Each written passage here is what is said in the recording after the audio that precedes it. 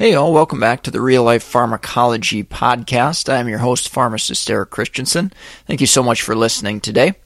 Go check out reallifepharmacology.com. Get your free 31-page PDF on the top 200 drugs. Great no-brainer if you're out in practice, if you're taking pharmacology courses.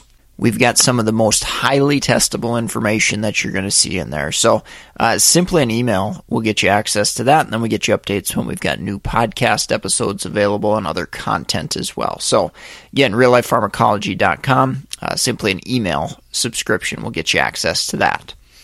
All right, let's get into the drug of the day today, and that is Spironolactone. Brand name of this medication is Aldactone.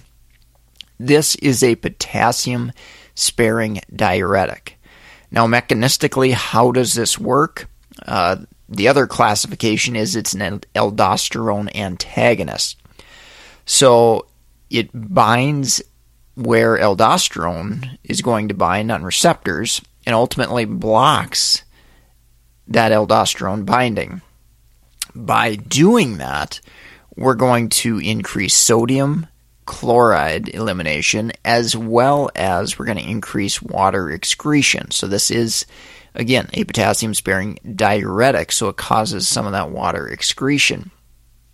Now, as you can imagine, potassium is spared, so potassium goes back into the bloodstream, and that's why we can have elevated potassium levels with this medication. So that's how the drug works. Now, what conditions, disease states do we use this medication in? So first and foremost, it is classified as an antihypertensive, so you may see it for that.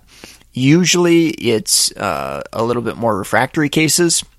So for instance, you're usually going to see your calcium channel blocker, your thiazide diuretic, and maybe an ACE or an ARB inhibitor, an ACE inhibitor or an ARB. Those are really going to be the go-tos. But if you get down the road where we're still struggling to manage hypertension, or we've had intolerances to those other medications, that's where you may see spironolactone in play there. Other diagnoses, so edema and swelling from CHF, ascites, so those are two important indications.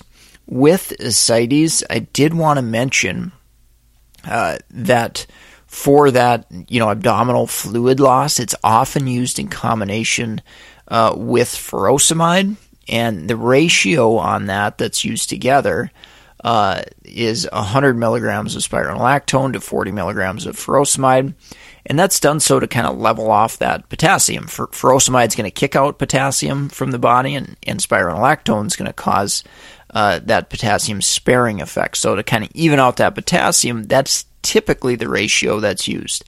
Now, obviously, we're going to pay attention to patients. We're going to monitor them clinically and by checking labs and that sort of thing. And it may need some adjusting and tweaking from there, but that's kind of a little bit of a rule of thumb with the dosing of those two agents together in ascites. A couple other things, definitely less common. So female hair loss is one. Acne is another one as well. Remember, this medication does have some anti-androgenic effects, which, certainly that could contribute to some acne, so that's why this medication it can be helpful in that setting there as well. Usual dosage ranges, 25 to 100 milligrams, maybe up to 150 milligrams. I would say the most common situation I see, we're in that 25 to 100 milligram dosing range.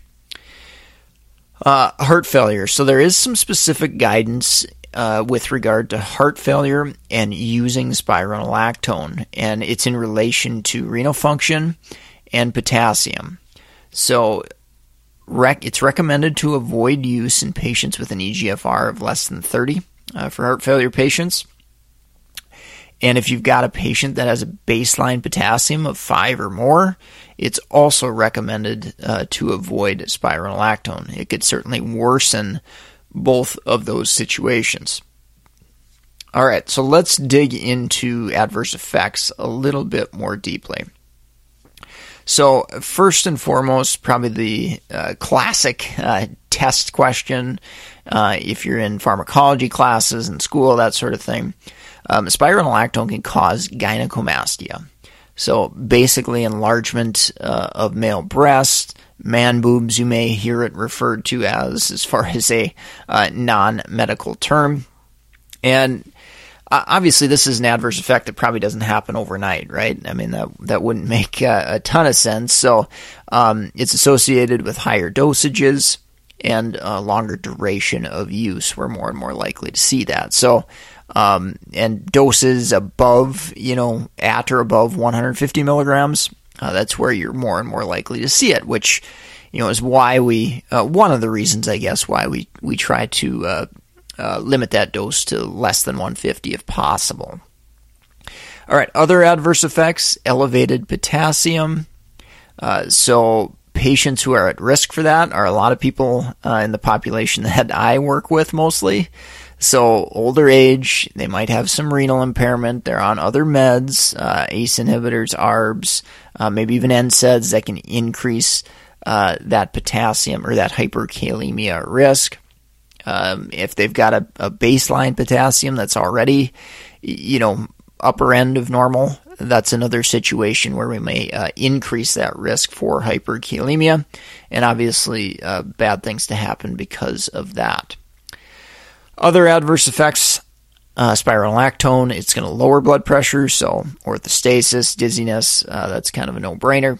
Diuresis, I kind of alluded to, so increase in urinary frequency is something I've certainly seen happen. And with that, the prescribing cascade, if you see, let's say, urinary anticholinergic being used for urinary frequency, let's try to make sure that we're not causing that by using excessive diuretics and things of that nature. So definitely pay attention to that whenever you hear a patient ask for a medication to reduce urinary frequency. Be sure to assess other meds that may have diuretic effects. Erectile dysfunction and sexual adverse effects are possible as well. And then from an electrolyte standpoint, obviously I alluded to elevations in potassium, but it kicks out sodium. So hyponatremia can happen, lower magnesium levels can happen, lower calcium levels can happen on account of spironolactone. All right, let's take a quick break from our sponsor and we'll wrap up with drug interactions.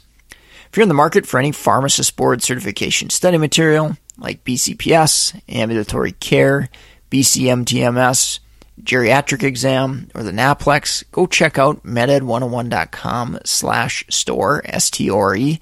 We've got a growing list of resources there that will definitely help you prepare and pass your board exam. If you're another healthcare professional, dietitian, for example, we've got a book on food-drug interactions. If you're in primary care, we've got a great book on drug interactions in primary care. Nursing, we've got Pharmacology crossword puzzle book. That's definitely interesting. Lots of different stuff. Flashcards, also audiobooks as well. So please go support the sponsor. Any purchases there directly help keep this podcast going. So certainly appreciate it. The link, meded101.com/store, S-T-O-R-E. All right, so let's wrap up with drug interactions. So first and foremost, potassium elevating medications. So ACEs, ARBs, your ARNI in heart failure can often be used with spironolactone in that situation. So obviously recognize those and monitor potassium levels. A few others that you may not think of quite so much, cyclosporin, tacrolimus, so those are immunosuppressive type agents. Rarely, if you got a patient on chronic heparin products, like enoxaparin, for example, there is some association with hyperkalemia there. NSAIDs, not something I get crazy worried about usually, but there is potentially some associations there with hyperkalemia when used in combination with other drugs that can do that. And then last but not least, I want to mention trimethoprim. I have seen this medication cause a significant hyperkalemia in a patient taking other drugs that raise potassium levels. So don't forget that one. Often in the combination of Bactrim used for UTI infections, skin infections, maybe potentially. So definitely pay attention to that. Other interactions, blood pressure lowering medications, I think that's kind of common sense. Some drugs that aren't considered antihypertensives, Parkinson's agents can lower blood pressure, some of those dopamine agonists. PDE5 inhibitors for sexual dysfunction like sildenafil, those can drop blood pressure. And then on the flip side, think about meds that can raise blood pressure.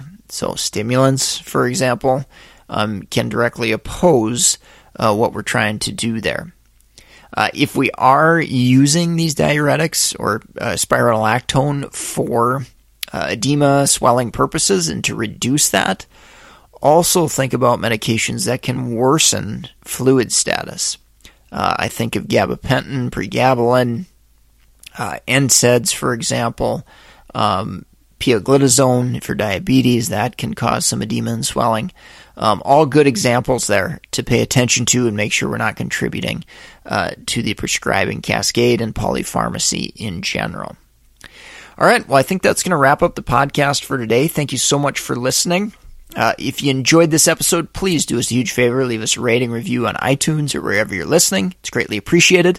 Go take the time, support the sponsor, meded101.com/store. A lot of great resources there for something for everybody, for sure. So go check that out. Get a gift for somebody. Support the podcast as well there. If you want to reach out to me, mededucation101@gmail.com. And that is all I have for you today. Thank you so much, and I hope you have a great rest of your day.